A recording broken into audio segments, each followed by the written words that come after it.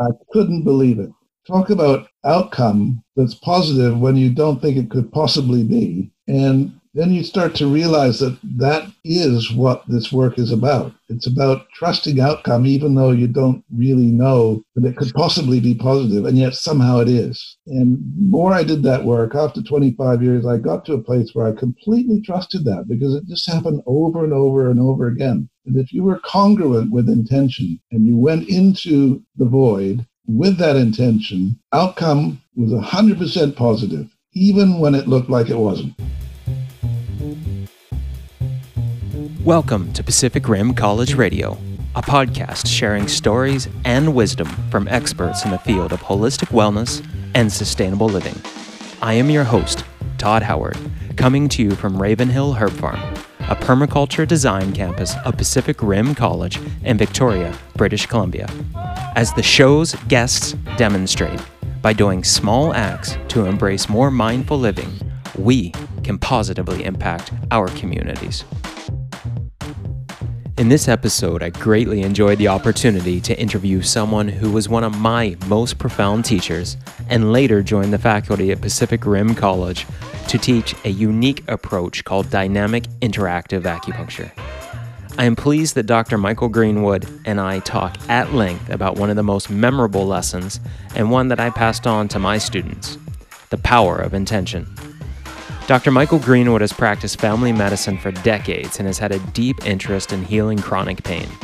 From his own debilitating motorcycle accident while in medical school that left him with pain that was unresponsive to all conventional medicine had to offer, arose a personal journey to a new understanding of health and illness, stress and deep inner tension, and how they affect our lives. At a time when so-called alternative therapies were relatively unknown in the West, Michael began studying Chinese medicine, Ayurveda, and meditation and integrating them into his practice. He also delved into personal growth and transformation work to lead him from a place of anger of his accident to a place of peace and even appreciation for the work that it led him into.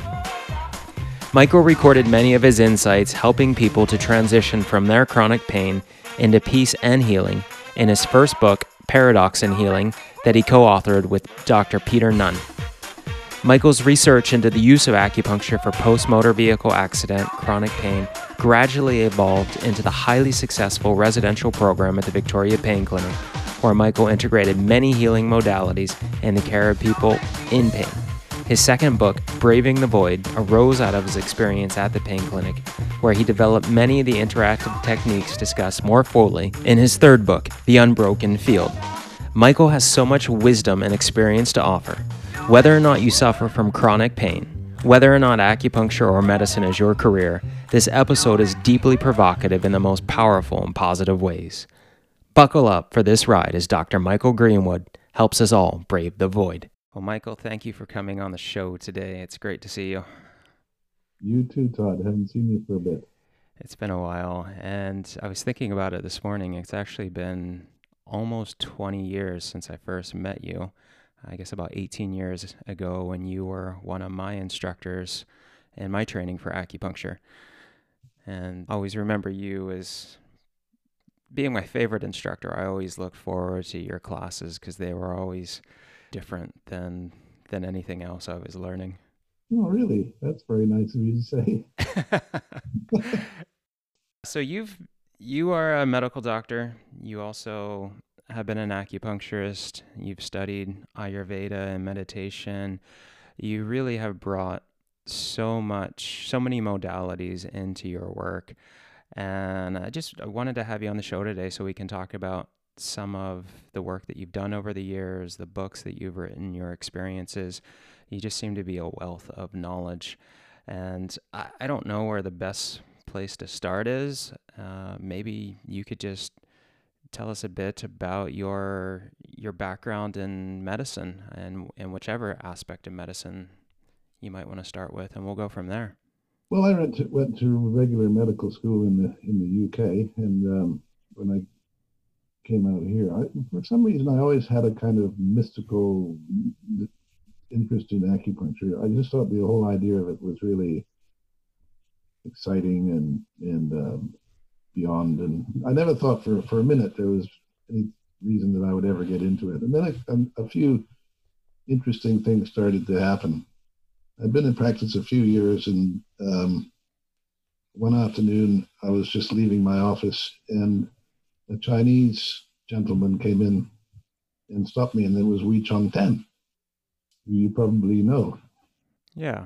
He started the first acupuncture school in Victoria. Right. Yeah. He walked into my office at 10 to 5, and he said, I want you to come and teach acupuncture. And I said, are you kidding me? I said, I'm not an acupuncturist. But I had been playing around with it. And he had been having tea with my parents for some reason. They knew each other. And he said he was interested in starting an acupuncture school. At the time, I think he was at the one of the Pacific colleges. And my parents said, well, you should talk to our son. He's interested in acupuncture. So that's kind of how it happened. Before that, the reason I got interested in acupuncture was I took an anesthesia residency in Vancouver at St. Paul's, and they said, we've got nothing for you to do on Friday afternoon, so you may as well go to the acupuncture clinic if you want. So I had found myself for 6 months down at the acupuncture clinic at St. Paul's Hospital, which I never knew they actually had an acupuncture clinic, but they did. And I just got fascinated by it. How long ago was this, Michael? This would have been 1981. Wow, and they had acupuncture then. Do they still? Is that still something that is offered? As far as I know, they had an acupuncture clinic at St. Paul, and they had an acupuncture clinic here in Victoria at the Memorial Pavilion. And they were funded by somebody. And they weren't well known, except in, they were busy. So I just got fascinated by it. So that's how I ended up meeting Wei Chong Tan, and he persuaded me to go down to the college. And the way he did it was by reframing my objections. I since found out is a fundamental yin-yang thing, it's kind of exciting. So, when I told him that I knew nothing really about acupuncture and I wasn't an acupuncturist, he said, well, nobody else knows anything about it either. It'll be fine. So he sort of laid it on that I could do whatever I wanted. And he was opening the college. It was just a couple blocks from my office. He said, do whatever you like. So I ended up I thought, what can I do that won't raise objections? And I thought, well, chronic pain post-car accident, nobody wants those patients because they just are impossible to treat. So I put a little note in the doctor's boxes at the hospital and, inviting people to send patients along if they had suitable ones. And I never thought anybody particularly would show up, but it turned out as soon as we got going, they were lined up at the door. They just lined up, just one person after another. And then Dr. Tan had found a couple of PhD acupuncturists that he brought over from China, and to kind of work with me and help me out. And this was before Tiananmen, so I don't know how he got these people out. But anyways, I ended up on once or twice a week going down to the college after work and doing some acupuncture on post-MBA patients or people with chronic pain. And this was the transformational moment for me because I'll never forget the first patient we put on the table, and I looked at the Chinese doctor and I said, where should we put a needle? And he said, well, how about Hoku? Which, is a standard point. Mm-hmm. So I stuck one needle on Hoku, and I hadn't even got the second one in when she started shaking. She started screaming, and within minutes, right in front of our eyes, she basically regressed and went right through the accident mechanism again. Seeing the truck come at her, the impact, everything, right there. And then she gets off the table and says, my pain's gone. This is pain that she'd had for 5 years. And the Chinese doctor that was with me, he'd never seen anything like it. he told me after he'd never seen anything like this. I said, well, I don't know what I did. Um, and I guess in China in those days, they didn't have cars. Everybody was riding bicycles, I guess. But he'd never seen anything like it, and I'd never seen anything like it. And I just was completely discombobulated after that. I just couldn't get my head around it. I said, what happened? And how did the pain go? And how could it have been so instantaneous? And if this is what happens, why don't we know about it? All these kinds of ideas went through my head. And it was just the first of many. Like almost every patient that we put on the table, this is what would happen. And I wasn't telling them to do anything. I wasn't doing any of my techniques that, we developed at the pain clinic with breathing techniques and encouraging them to make sound. They were just doing it. I guess, the thing was I didn't know how to tell them that this wasn't appropriate. If I'd been through acupuncture school in the usual way, I probably would have thought they were having, an acupuncture reaction and we should probably stop. But I didn't know about, those kinds of reactions. And so we did that for 3 or 4 years. We wrote a paper on it and got it published in the American Journal of Acupuncture, which was it was the first paper I ever got published. So I was very proud of myself. But then the next thing that happened was I ran into Peter Nunn. Peter Nunn was a disaffected orthopedic surgeon who started a residential pain clinic in Victoria. And I think we were at a meeting together somewhere, and he listened to my story and I listened to his story, and he said, you should come and work at the pain clinic with me. So this sounded really interesting. So I found myself going out there and becoming involved in his residential clinic. He would have people come for a week or 10 days and try various different treatments. And he wanted to include acupuncture. And he had, believe it or not, a couple of rooms which were double thickness walls where people could scream if they wanted to. I think he was into primal scream therapy. It's that's a thing, is it? kind of, popular at the time.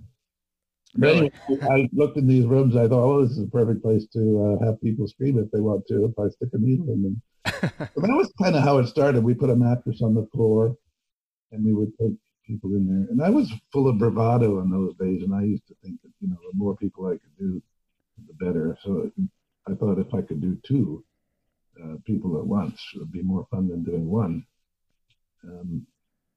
which was kind of a novel idea, I guess, in retrospect. But anyway, that's what we did. And it worked like a hot damn because people really enjoyed the camaraderie. And there was several people in the room. I had somebody there with me, so it was safe for me in terms of interaction with patients. That's always a problem when you're a doctor and you've got a female patient in the room with you. But if you had 3 or 4 people there, you didn't have any of those kinds of issues to worry about. And so I started to see regressions on a regular basis. People going back, experiencing earlier traumas, not just the accident, but also traumas from other situations in their lives. And we started to see how this was all connected to their chronic pain. They would get dramatic improvements in just a short period of time. And the other exciting thing about it was that it wasn't just acupuncture. It was also in the context of a residential program where we had counselors and other practitioners that would see them, which is another issue when if you're treating somebody in a clinic and they're a bit discombobulated, it's a bit tricky to send them driving home afterwards. But if in a residential clinic, they don't have anywhere to go except to their room and put their feet up. So you don't have this issue of worrying about whether they're going to be safe going home. So all of these kind of things came together, and I didn't really know ahead of time that was what was happening. Peter eventually left or retired or something, so the clinic was taken over by one of the former clients, and he was a businessman. He was with us He was well suited because he knew how to run a business. It was Ken White. I don't know if you ever met him. No, I haven't. But he also had a psychology degree, and so he kind of knew about psychology. But it was in industrial psychology, but all the same, it was psychology. So he said, I need to do something with my life. This looks really creative. So he took over the business aspect of it and called it the Victoria Pain Clinic and kept all the staff. And we just ran that thing for about 25 years. Well, I didn't run it, but he ran it. I just showed up. And I kind of, after a while, I kind of understood what we were doing a little bit more.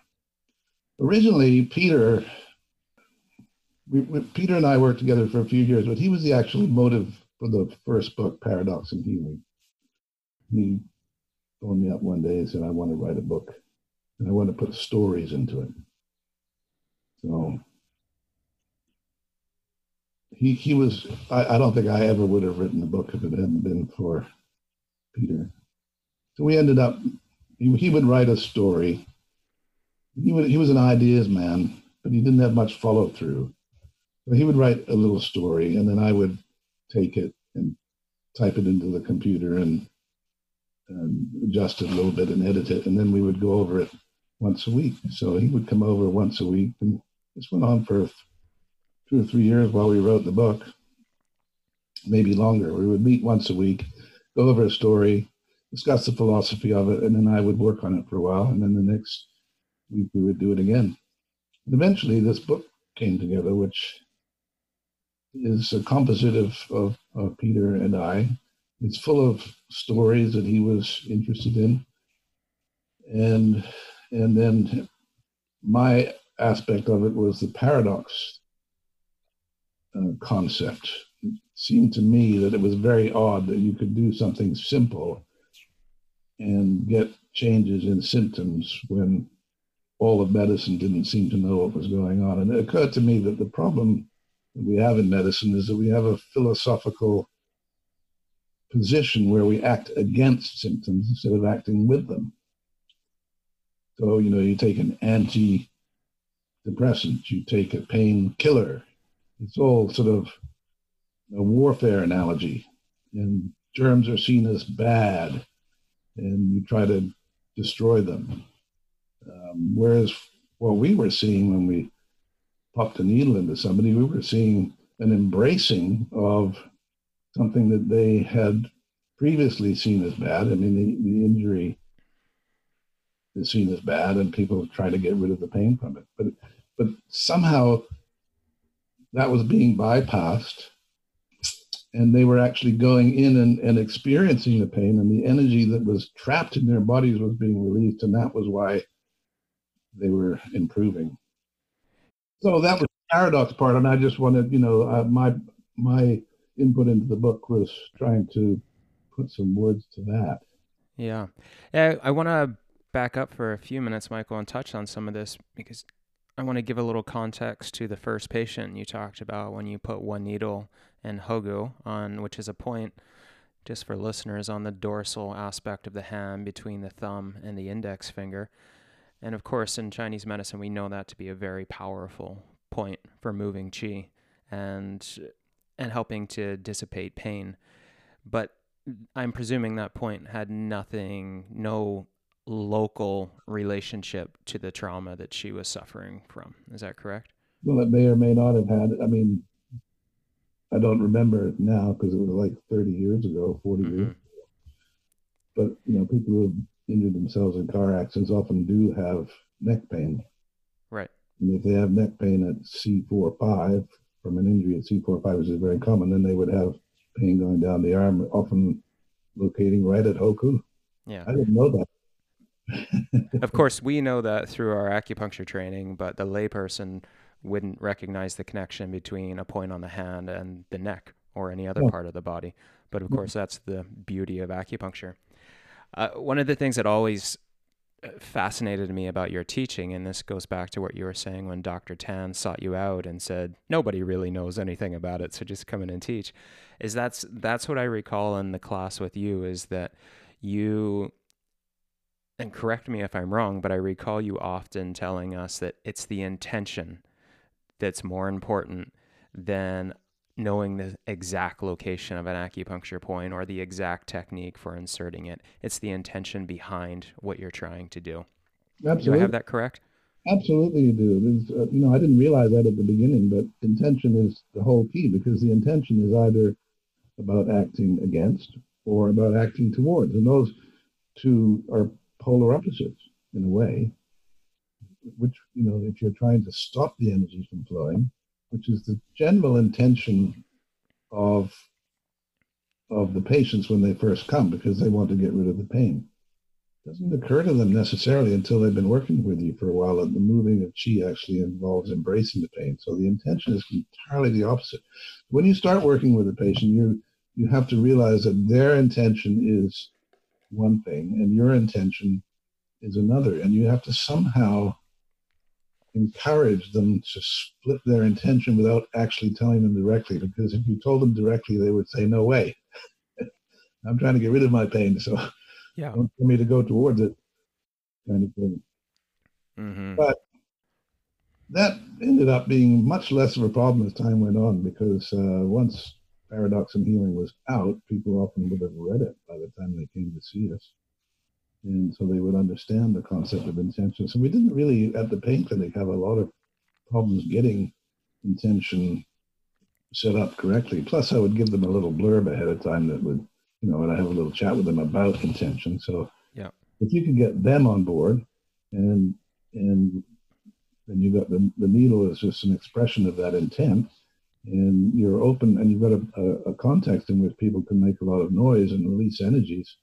It doesn't take much. It really doesn't. It's like this constantly blew me away. And how was that book received amongst the broader community, especially amongst your medical colleagues? I had a lot of very positive feedback from medical colleagues, actually. And people actually, several doctors actually wrote reviews and sent them in. Mm-hmm. Some of which are still online. If you go to Amazon.com and pull up the book, you'll see them. And when did Paradox and Healing come out? 1994, and then we did 1992, and then a second edition 1994, and then I did a third edition in 2009. Okay. So. Now, as far as your own personal journey into this, you were not a stranger to chronic pain, were you? Well, no. I mean, I was involved in a motorcycle accident when I was 22-ish. And this was during your medical school, is that correct? I was at med school. It was about 1972-ish. In England? In England, yeah. Okay. And I'd been at a wedding and I'd had a little bit too much to drink, and I was riding my motorcycle back through South London. And I was going down a one-way street, and a guy pulled out from a park position and did a U-turn. And my leg hit his bumper, and I flew over the hood of the car and landed on the street and broke my leg, and he took off. Wow. But I remember the whole incident very clearly. And when I saw these people going through their accidents, it just brought it right home to me. The sense of inevitability that just before the accident, the timelessness, that last second just before impact, it seemed like an eternity. And then the flying over the hood of the car is just, I was in a different space.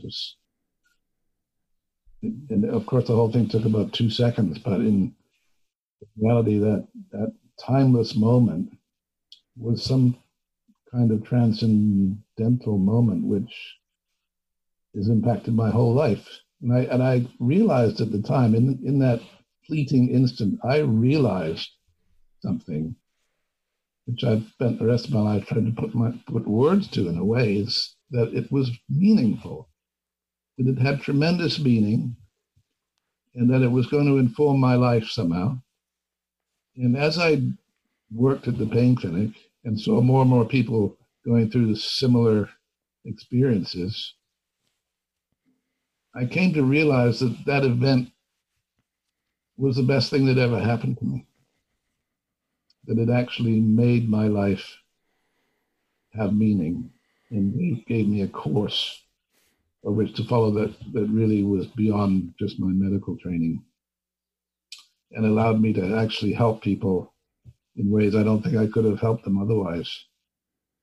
And, you know, my foot still hurts 40 years later. So I'm constantly reminded of it every day. And yet I'm not angry about it anymore. In fact, you know, I lost that anger years ago. I'm not even angry at the guy that hit me. I'm in a way just immensely grateful for it, which I know seems a bit odd, but you know, those books would never have been written. We would have never have done the pain clinic. I would never have seen all of that stuff if it hadn't happened. I'm sure of that. Mm-hmm. And that mentality that you've been able to adopt over the years to not be a victim to it is, in my opinion, it's the key to being able to move forward and doing something positive with that experience. And I actually had the idea to invite you on the show because I was interviewing one of my good friends a little while ago who was hit by a truck when he was 6 years old. And it wasn't until about almost 30 years later that he really started to process that and went through many, many dark years. But when he came out on the other side, he had a clear mission in life and a clear intent to serve people and men. And he's now an incredible leader and is in the work that he does. And as he had to take on he had to get over the victim state and step into we call the personal accountability and try to take ownership of it and find the good, the silver lining within it. And you certainly have done that, and to the benefit of thousands, if not hundreds of thousands of people. Well, I don't know how many people copy that number, but well, people reading your books, it's a few. Yeah. No, it's very interesting. It's all about that. Is all about intent, really. When I talk about intent, I'm embracing that idea too. That it's not that you're not a victim, because in a way that you are, but it's you know, because this event did happen and you were victimized by it, I suppose. Particularly, you know, if it wasn't your fault. But it's a difficult concept to get across because, you know, it's not about telling people it's their fault. It's about them being able to move on, as you put it, and be responsible for the act of moving on, which is all about intention and moving towards and embracing. Mm-hmm. Otherwise, it becomes this little knot of annoyance in your soul somewhere that you can never get beyond. And we see that today in so many people with mental illnesses today that have had a traumatic background. And I just find it depressing that they just take antidepressants and never deal with it. Yeah. Well, that's what they're being told to do by their medical profession. Well, I wouldn't say that psychiatrists don't try, but they don't actually have a context in which they can do a whole lot. Yeah. Yeah. It's been 6 years ago now, I had a traumatic injury to my ankle, a terrible water skiing accident, which in an instant ended my running career, not even just my career, but my ability to run, period. And I was angry about that. I carried that for a while. And then a few years later, I was at a retreat, personal development, personal growth retreat. I wasn't there for my ankle. I wasn't there for my anger. I was just there for personal exploration. And there was a process that we did. And when I came out on the flip side of that, I started grieving. And I just started bawling my eyes out. And when it came to the point of trying to put that into words or into context, I realized that what I was grieving was that injury and the loss of whatever I had lost during that accident, that part of my identity. And it was an incredible process to go through because within that 30 minutes, I emotionally healed from the wound, and any anger that I had associated with that left. It's never come back. Now, of course, I still have physical limitations because of that injury, but just as you said, I'm not angry about it. It's opened up so many doorways. Yes. I mean, you do lose something for sure. You lose, your fitness, and you lose your ability to run, or Yeah. in my case, play squash or whatever. But at the same time, it gives you something else that more than replaces it. And Did you, Michael, have an actual moment of grieving? Was there a point where you actually released that? yes, I did personal growth workshops as well as you, and several. And there was a lot of grieving involved while I was there, but I don't recall a specific event that was tied to that. It's almost like that accident is just with me all the time, but not in, for me. Somehow it's not. I don't feel sad about it anymore, and I'm not sure I ever felt really sad about it. I felt annoyed, but it didn't interfere with my finishing medical school, so it didn't impact me in ways that I see it impacting other people somehow. So, And being in medical school when this happened, did the medicine you were studying, allopathic medicine, what did it offer you during this process as far as healing from the physical trauma and any other aspects of it? well, it did what it's good at. They repaired the leg and put a steel plate down the leg, and I wore a cast for 3 months. I mean, I got the best orthopedic care, but the energetics of it was never addressed, of course. Mm-hmm. But no, I didn't. There was the threat of having to delay my education, but it never actually happened. So I was able to graduate on time, and so I never got a seriously negative impact in terms of my career. Mm-hmm. That definitely swacked my sporting life, but Right. I mean, you lose that anyway over time. So at this point, now that I'm 70, I don't think it has made much difference. And you have always been, from what I can see, at the forefront of the integration of different therapies and modalities. And I do want to talk more about the work that you did for almost 3 decades at the Victoria Pain Clinic. But before it was the vogue thing to do, you were doing breath work. Like this was pre Wim Hof craze. You were teaching us 20 years ago about how to do controlled hyperventilation during acupuncture treatments to get the energy moving. You've studied and used meditation in your practice. You've studied Ayurveda. You've combined so many things and you've been doing it for so long. Where did that inspiration and even just the knowledge of these other modalities come from?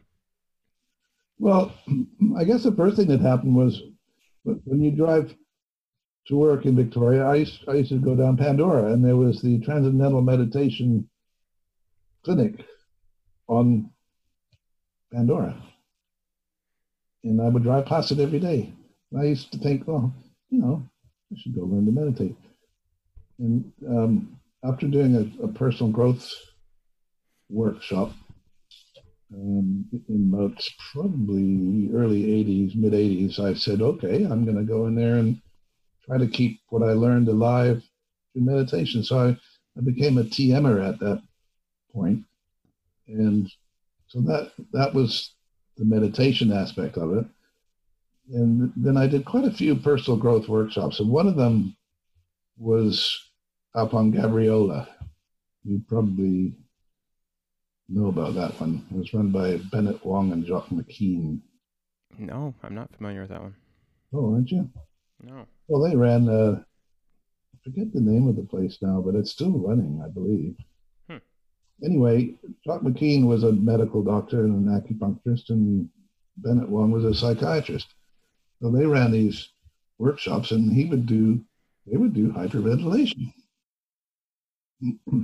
So, and then Jacques McKean would also use the odd acupuncture needle. So that was where I first got exposed to hyperventilation and acupuncture. And when I came back from that, I thought, I can do that. I was at my bravado stage. So I just started including breathing techniques with the acupuncture I was doing. And then I after a while, I started to figure out what worked and what didn't. And I don't know if you know a guy called Stanislav Grof. He sort of started the rebirthing thing in hyperventilation. So that's where that came from. But then I started to realize that you didn't really have to push the hyperventilation too much. You just had to maybe increase the breath a little bit so you wouldn't resist the acupuncture flow when you put the needle in. So I came to just asking people to breathe in deeply with the insertion of the acupuncture needle, and then just keep the breathing going a little bit faster than normal, but not to push it too much. Initially, when we first started, we got them to push it a lot, but then I realized we didn't need to, because the acupuncture needle itself, plus a little bit of extra breathing, seemed to do the trick. And it also seemed to reframe intent in an interesting way. Because once you got people to take it in, as opposed to, one of the traditional teachings of acupuncture is that people should breathe out when you put the needle in. We just turned that around and said, breathe in and take it in, and then just go with whatever comes up. If an emotion comes up, go with it. If you feel like shouting, go with it. And I would explain that we had a room with double thickness walls so they could make as much noise as they liked. And we put mattresses on the floor rather than a massage table so that they wouldn't feel like they would fall off the table. It was all about just being safe to express who you are in the moment and realize that there wouldn't be any consequences. And the breathing in and the slight hyperventilation seemed to help that. Yeah. I remember my first experience with your style of treatment from your teaching, and two of my classmates and I don't recall if we snuck into the student clinic after hours or not, but it was after hours. We were in the student clinic. I felt like I was in the movie Flatliners. I actually called us the Flatliners. And they put needles, just a few, because you have an amazing simplistic way of choosing needles. And so I think we had 4 needles in me, and then I went into the breathing, and I probably went into a more aggressive hyperventilation. But over the course of several minutes, I started to basically develop a lot of the symptoms of respiratory alkalosis, in which my face went quite numb and my lips felt like they were puckering. But the craziest thing is I had needles in each of my wrists, and my arms started to levitate off the table. That's all I can say, because I wasn't doing it. And I wasn't even aware of where they were until one of my colleagues touched my arms, and they were way up off the table, out to the side, and my wrists were completely locked in volar flexion. And then my skin tone in my hands started to go kind of gray and mute. And it was a profound experience. It took me like an hour after the treatment to kind of come back into normalcy. And then I remember we chatted with you the next time we were in class about it, and you mentioned that it sounded like there could be something related to a lack of circulation in the hands. And I hadn't told you this, but that's exactly what our intention was. And going into this treatment, is I had always had chronically cold hands, to the point where it was a real challenge in palpating and treating patients, because my hands always felt like ice cubes. So it was a profound initial experience of your work. Well, I don't think now I would tell you to breathe quite as hard. But I wouldn't change it. It was great. but certainly we did see a lot of that initially. This is not an uncommon experience for people to end up going into some kind of carpopedal spasm. Mm-hmm. And and then take a while for them to come out. But you can actually, so I stopped pushing it in a sense because what you want is not that, you want this. Right. So you want the chi. So The movement of the hands. Yeah. And it would eventually go to that. If you would Yeah. stay with this for a while, then it would gradually release and this would start to happen. But if you could sort of bypass this carpal pedal spasm by not pushing the breathing quite as hard, right, and just doing this with intention to start with. And I had several patients. I remember one guy who was a drummer who couldn't drum anymore because whenever he started drumming, this would happen. And it was exactly as you described when we did the acupuncture. This is what happened, and I wasn't pushing the breathing, but eventually it opened up, and he was able to go back to drumming. So he was locked somewhere in here, and it was just opened up. It's very similar to the advice you gave me 18 years ago, because you told me if I could move through that locked to get movement back in my hands. And so I recall trying it again at a later point, and I think I was probably too deep in the breathing to be able to push it that far, because I was never able to get the hands open and moving freely from the treatment. But once this starts to happen, you have to. Yeah. I recall trying that. Yeah. I have a question for you about the breathing. It's another personal experience, and this was about 5 years ago. I was in Mexico, and it turned out that I had been swimming and surfing in water very near to a sewage output, and so I ended up getting a kidney infection. Mm-hmm. And I ended up feeling quite unwell to the point where we were thinking about coming home. And one night I went to just move in the house that we were renting. I think I was walking up a spiral staircase, and I kind of dropped to the stairs, and I started to go into hyperventilation. Not something I had ever happened to me before, unless I was doing a controlled hyperventilation. And at that time, it took me a while to figure out even what was going on. And then by the time I did figure it out and I told my wife to go find a paper bag, we couldn't find one. We didn't have one. And so I ended up going through a fairly in-depth hyperventilation for several minutes, maybe 5 or more. And then when she finally found a paper bag and I got my respiration back to normal, I knew within minutes that I had just kicked the virus. Whatever was infecting me, I knew I had just beat it. And sure enough, that was my turnaround point. I started to recover from that exact moment. Do you have any experience with that? Is there any... Well, in a way, it's a fairly topical question, what with this virus that's going around that everybody's thought about. That, in fact, you can approach even viral illnesses in unusual ways. And there is an experience where you know the virus has gone. You know, I mean, in Chinese medicine, they just talk about pathological invasions without mentioning viruses, because I guess back 2,000 years ago, they didn't know what it was.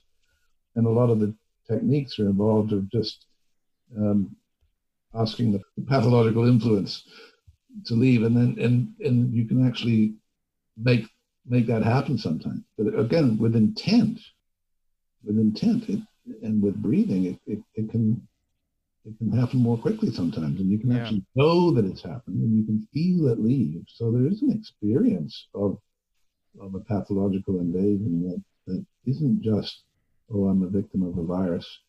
Yeah. And I'm not saying that I or anybody else is a master at making these things happen, but we do have experiences like you just described, where you can actually, something happens and it's gone. Yeah. Well, and I carried that forward. A couple of years ago, I had Norwalk virus, and I was just lying on my deck, sick as a dog. And then I thought, I'm going to hyperventilate. I'm going to see what happens, because I recalled that the previous time in Mexico it had worked. So I started hyperventilating. I got pretty far into it, but then I got scared. My intention kind of got sidetracked as I got more angst about the hyperventilation, and I was all alone. And so I ended up bringing myself back out of it with a paper bag. But I was speaking with one of my medical colleagues, who you may know. He also teaches meditation. And he said, yeah, I could have carried on with that. And even if I pass out, my body's just going to self-regulate. and bring me back. And it wasn't as profound of a healing experience, but I still felt there was a shift in dealing with the virus in that experience as well. Well, there is some value to having somebody present with you when you do these things. Well, I mean, in fairness, my daughter, who was 7 at the time, was also sick with Norwalk virus not far away from me. But The problem is you just get to the point where something's going to happen, but you get frightened at that point and pull out. yeah, Whereas yeah. if you had somebody with you, they could sort of take you through it and make sure that. What is the medical reasoning or rationale behind that hyperventilation helping to be a turning point in that process, in that healing? Well, I don't think medicine goes there at all. I mean, Stanislav Grof went there, but I don't think medicine goes there very much. Well, what is it? Can you give any rationale from any perspective? Um, I just don't think that the germ theory is all there is to it. I think there are germs, obviously. I'm not saying there aren't. I mean, there are viruses, but whether they invade and how they go in and how they go out is open to different interpretations. And the difficulty with energetic work is you can't sort of guarantee results. If you can say this drug does this, you know it's going to do such and such if you use it. But if you use energetic work, the outcomes are rather not fixed in stone. So you try these techniques out and you don't really know for sure what's going to happen. All you can say is that what comes out of a hyperventilation experience or an acupuncture experience, as long as it's congruent with the intent that you went into it with. So if you have an intention to just embrace what comes along, then that's what's happened. That's what might happen. If you have an intention to get rid of the virus or an intention to just act against something, then that's what's going to happen. So unfortunately, one goes into these techniques probably with wrong intent, and then you don't come out with what you hope for. Mm-hmm. I don't know if that makes sense. Yeah, it does. Yeah, absolutely. And it's an unknown. When you go into that transformational void, you don't know what the outcome is going to be. It's going to be consistent with the intent that you went into it with. Yeah, it's very similar to what Lonnie Jarrett just said in an interview I just had with him, and I asked if there were any time he would turn a patient away, and he's gave a few very rare circumstances, but he said as long as someone has the intent to get better, he will work with them. Right. But if they come to him and ask for help with smoking cessation, but they don't actually want to quit, then there's nothing that he can do. They have to have the intention. Exactly.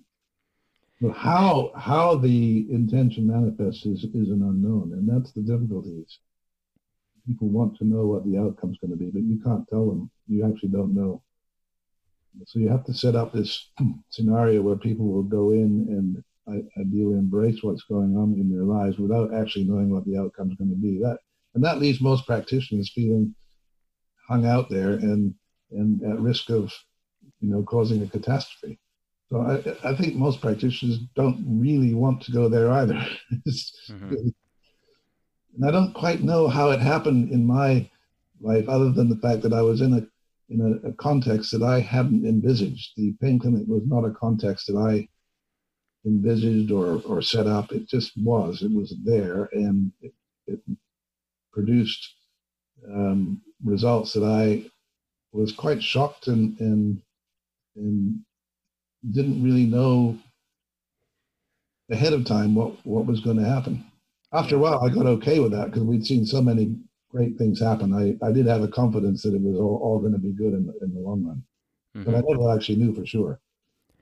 Well, the unknown is certainly something that can bring discomfort. And you completely changed my style of doing acupuncture when you taught us that the intention is more important than perhaps anything else that we do. And I stopped being so academic about point location and being more intuitive. And it gave me great freedom in my treatments. And it totally frees things up, doesn't it? Yeah. I mean, you don't sort of get lost in abstractions in your head trying to figure out whether you got the right formula. No, and that I find that it can be very disconnecting from the intention and from your patient. If you have this energetic block where you're counting this inch measured in a term called chun, using your thumb breadth to locate this exact topical point, which really we know that the points are not just exact topical points. There's a much broader energetic area. Yeah, and furthermore, if you look at different systems, they have different locations for the same point. Yeah.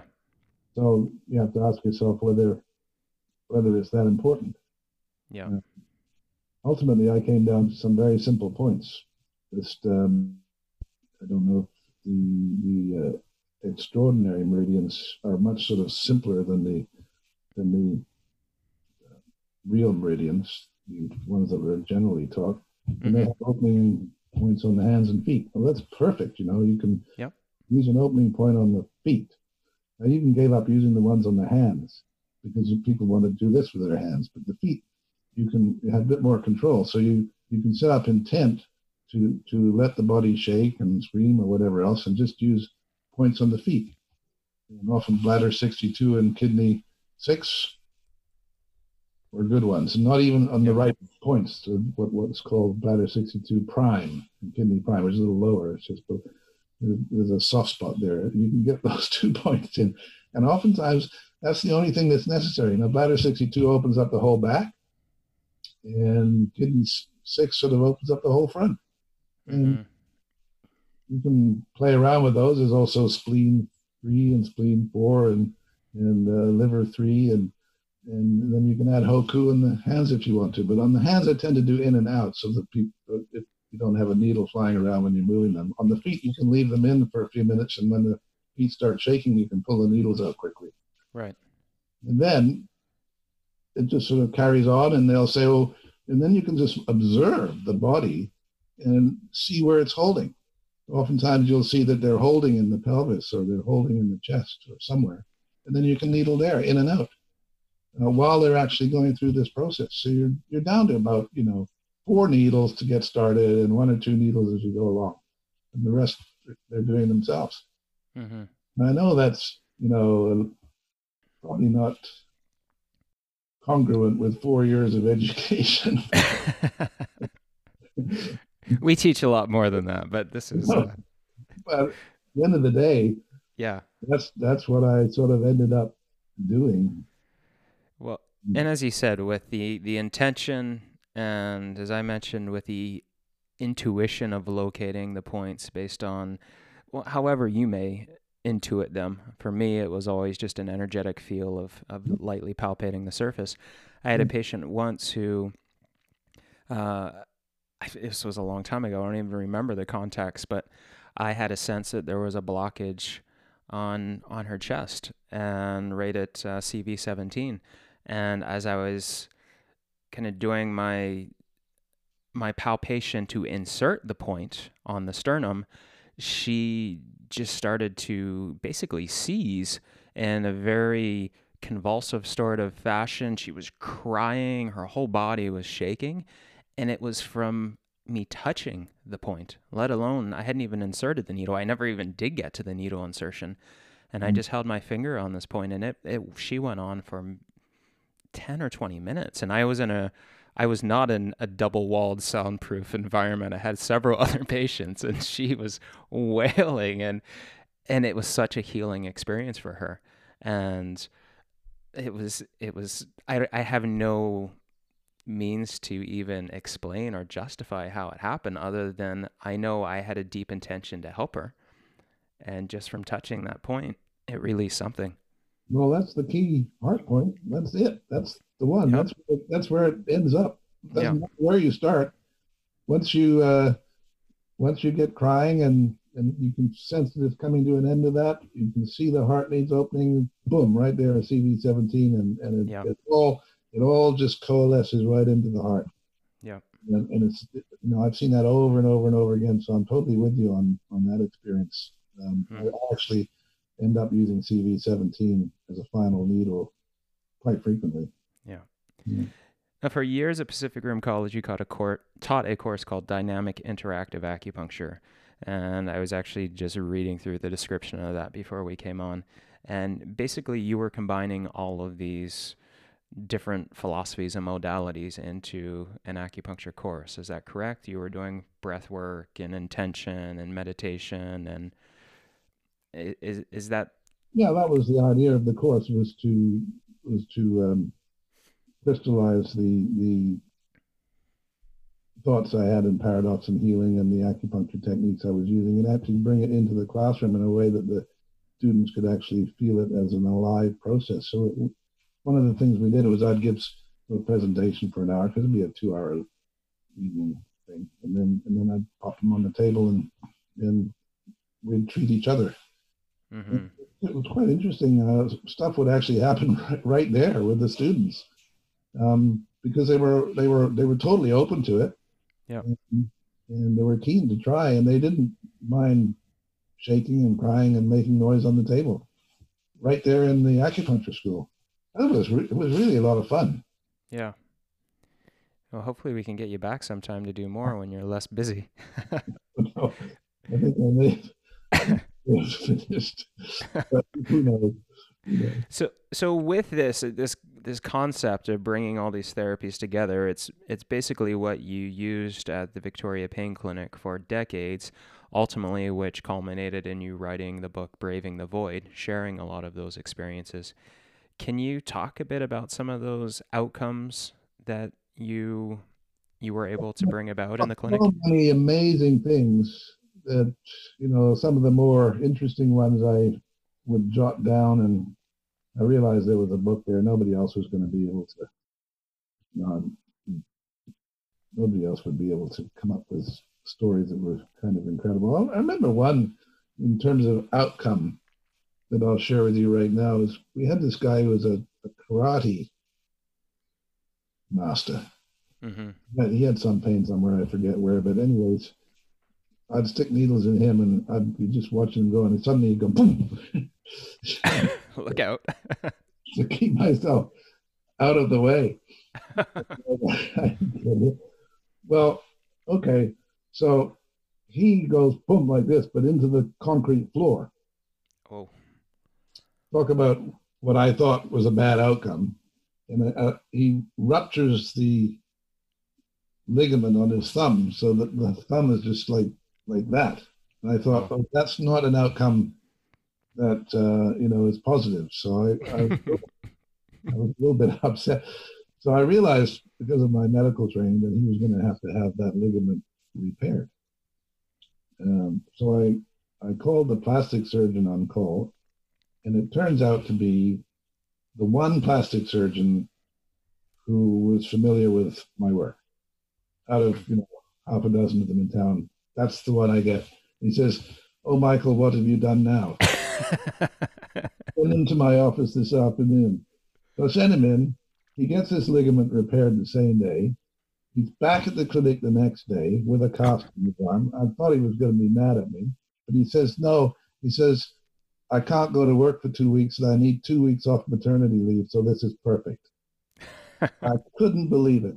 Talk about outcome that's positive when you don't think it could possibly be.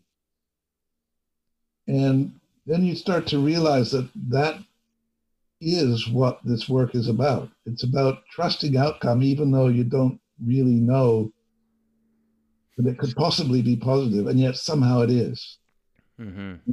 And the more I did that work, after 25 years, I got to a place where I completely trusted that, because it just happened over and over and over again. And if you were congruent with intention and you went into the void with that intention, outcome was 100% positive, even when it looked like it wasn't. Yeah. And that's the one case where there actually was a physical injury, and even that was a positive outcome. Yeah.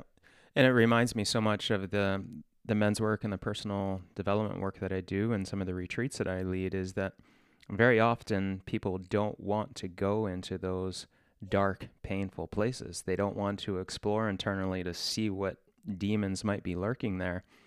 And when they do, sometimes the immediate response doesn't seem to be a very positive one, but invariably there is a positive outcome that comes from doing any sort of of energy releasing work, be it physical or emotional or elsewhere. And it is, don't you think? It's almost invariable. I wouldn't say Yeah. 100%. You never say 100% for anything, but it's just amazing how positive outcome happens when you do that. Hmm.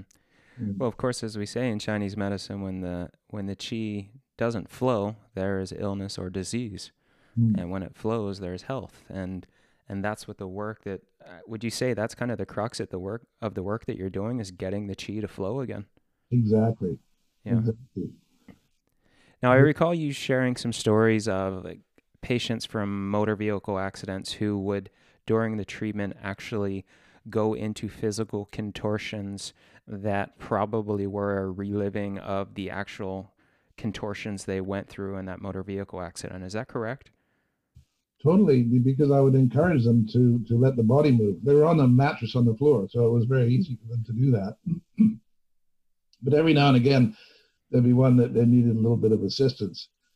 And you may be thinking of the same thing that I'm thinking of. There's this patient that had injured themselves in a water skiing accident, actually, and they Hmm. flipped over the board, and it had neck stiffness ever since. And I put the needles in and had her start breathing, and her neck started to move back like this, but she could never get it back far enough. And I realized that she was going through the accident mechanism. So I actually picked her up in a way that mimicked the accident, so that I was her her head was on the mattress, and then I brought her up so that her back was going over as she would have done during the action, and I watched her neck just go completely beyond what I thought was possible. Wow. And but she kept saying, "No more, a little bit further." This could have another bad outcome, eh? There was a moment where I thought bad outcome might happen. Anyway, I was at the point where the neck looked like it was not even attached to the body when there was a loud pop. Wow. And she said, "Oh, my pain's gone." Wow. And so she just intuitively knew that that's where Yeah, things needed to go. yeah. But I mean, for obvious reasons, no physio could ever have taken her to that place. And No. I was very foolish doing it, but that's what and that's what happened. And she got up, and her pain, which had been ever since her accident, which was a flip over accident, completely gone, instantaneous. I couldn't believe it. And Mm. we saw that over and over and over again. It's just amazing. Just amazing.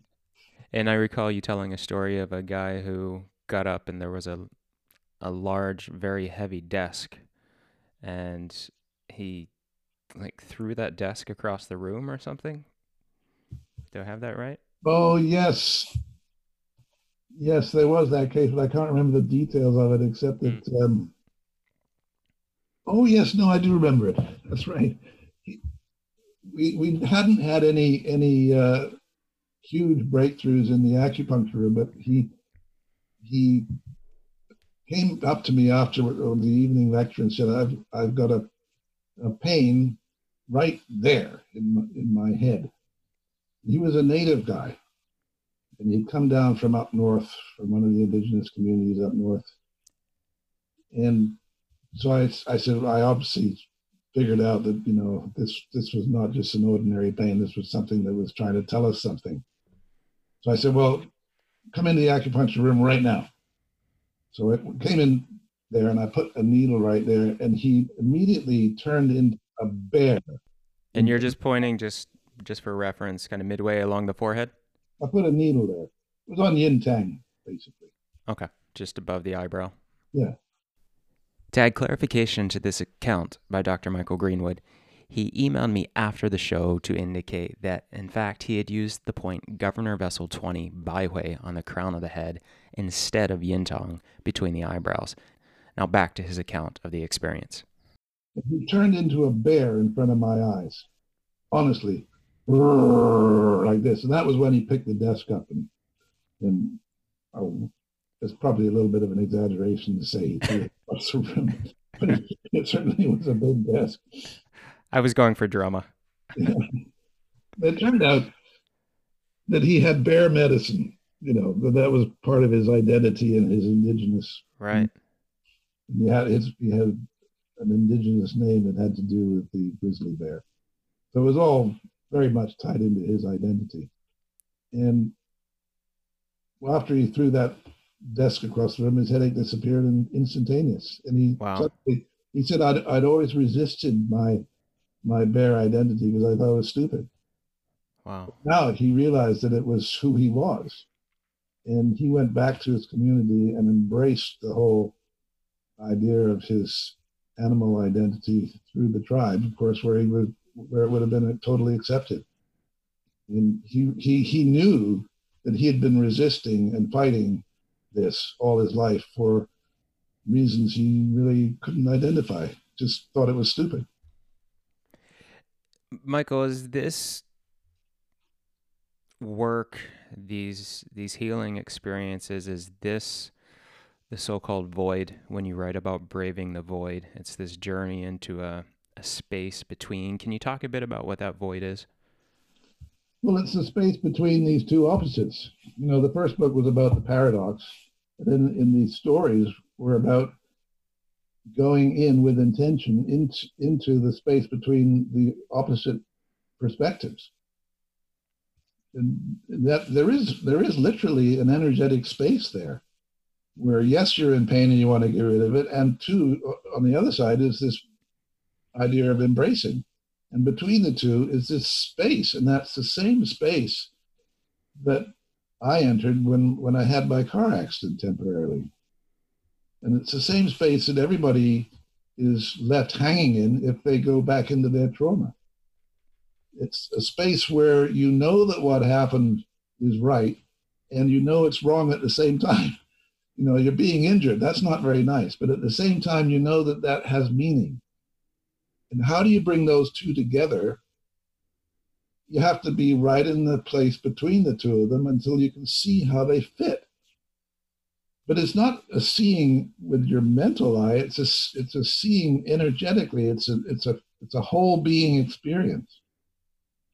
And that's why meditation is kind of helpful for this, because you can actually get whole experiences in meditation where you're sort of beyond the polar opposites. And once you're familiar with the notion of that, then you suddenly find yourself in a bodywork session. It doesn't freak you out quite as much because you know what it is. You've been there before. So, I always encourage people to take up some kind of meditation technique after these experiences, otherwise they lose them. right. So to tap into this, to enter into this void, you would use acupuncture and combine that with other therapies? Is No, that you just do it. Well, I just did it with. I mean, I'm sure there's many ways of getting into that space, but the way we were doing it was just with a couple of needles in the feet Yep. and slightly deeper breathing and setting up intent. Like I would have a little chat with them ahead of time. Yep. In the pain clinic, we actually would have, a full lecture or two. But it actually doesn't take that long. When we were at the school with the students, I would just give a talk and then we would do it. Yeah. And you called it braving the void. The braving, is that, what's the meaning behind that? Is that because this void, it tends to be the place where we don't want to go? Well, we had long evening discussions when I was looking for a title for the book. I knew the word void needed to be in there. Yeah. Um, and then wanting the void, how do you do this? And then sudden braving the void came to mind. And that was the word. That's the word. It's like you have to be brave to go into that space. And it just fitted beautifully. So, and I still see it that way, is like you have to decide that's something you're willing to do. And not everybody wants to do that. And, So there's bravery that's involved in that. does this void exist only for these major traumatic life altering experiences, or can it even come down to the more mundane experiences where there's a smaller void that can be tapped into? No, it's there all the time. It's right there in your awareness, right there. right here, right now. We're in it right now. We're doing something right now. We're having a chat without knowing what the outcome of it's going to be, and trusting that this whole interview is going to be okay. And so we're right in the void right now as we speak. It's the place where you're not really sure what the outcome is going to be, and yet you trust. And if you live your life that way, I mean, I think these experiences are just a lesson for life. Get up in the morning and spend your whole day doing that, living in that space. And it's really a heart-centered space. It allows you to be more present with people, and gets you right beyond whatever things are bothering you. You don't get angry. You don't grieve all the time. You're just right there with people. You can be totally present. And quite frankly, it's probably my most powerful tool in regular medicine, because I'm seeing people all the time. And to the extent that I can be totally present with them, even just for a couple minutes, outcome is very often really good. Right. This reminds me of, I don't know if you're familiar with Michael Singer's book, The Surrender Experiment. But basically, it's his life journey of just deciding at some point, I think in his early 20s, through his meditation, that he was just going to surrender to whatever the universe brought to him and go along with it. And so for the rest of his life, and still to this day, he's just surrendered to what has been presented to him. And it eventually led him to create a software business that sold for nearly $1 billion. And that was certainly nothing that he had ever envisioned or planned, and knew nothing about software in the beginning. It was medical-based software. But through his whole life, he just opened up to that possibility, not knowing what the outcome would be. Well, now, if that isn't braving, I don't know what is. Yeah. That's amazing. Yeah. And it is possible to live that way. And, nobody's necessarily going to become a billionaire, but it certainly makes your life more interesting in the other way. Well, it's a great book, Surrender Experiment. I recommend it to anyone. And it'd be great. It'd be great to get Michael Singer on the show. So if anyone knows him, anyway. Everybody, Todd. What's that? I thought you knew everybody. No, not yet.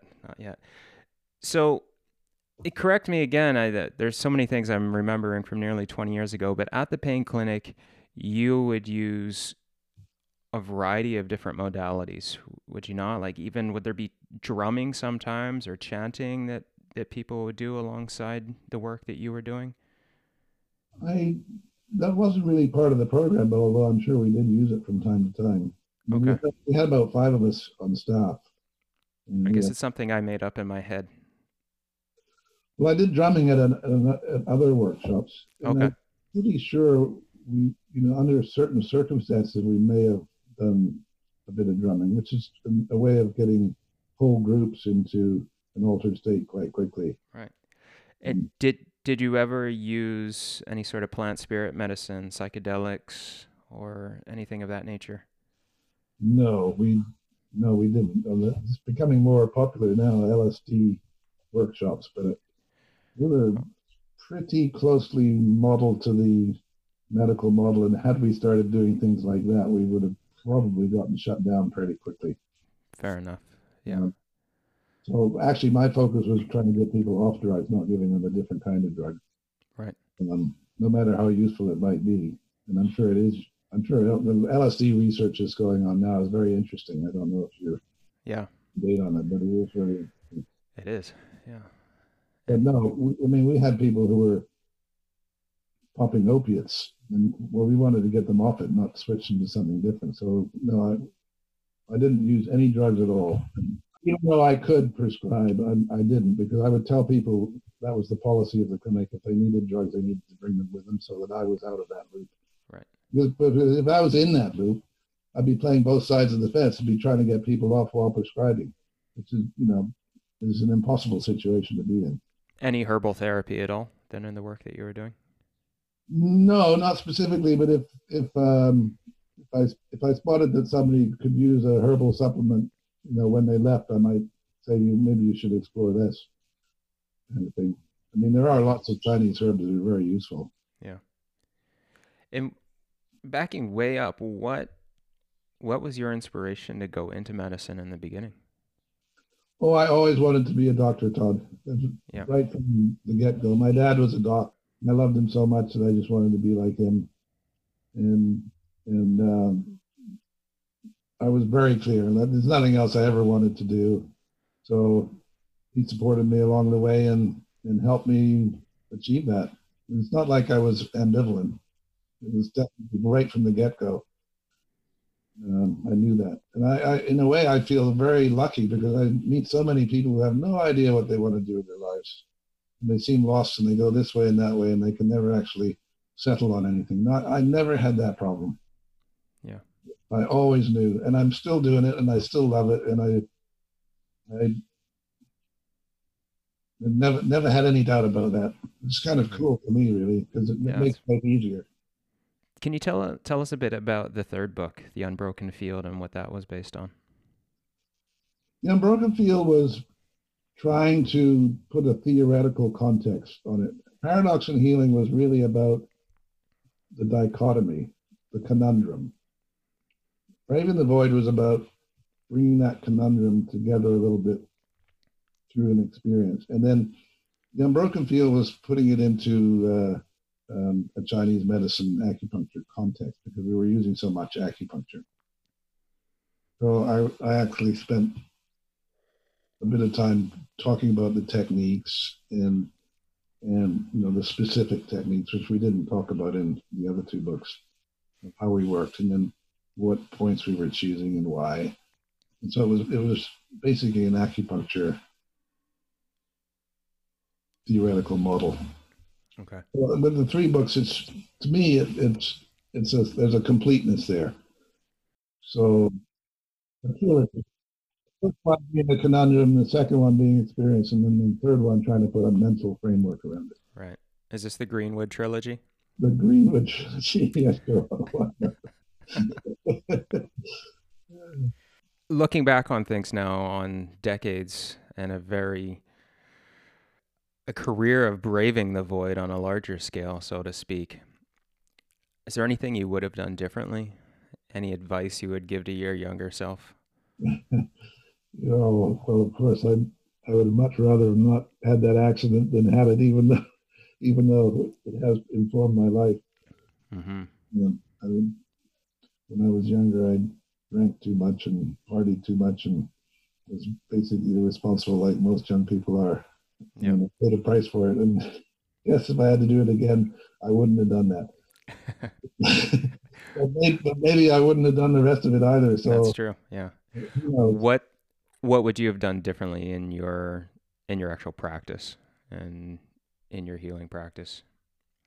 Well, if I hadn't had the accident, I don't know whether I'd have been searching as much for weird solutions. I mean, I was aware that nobody was going to help me, so I explored things like meditation and workshops and whatnot.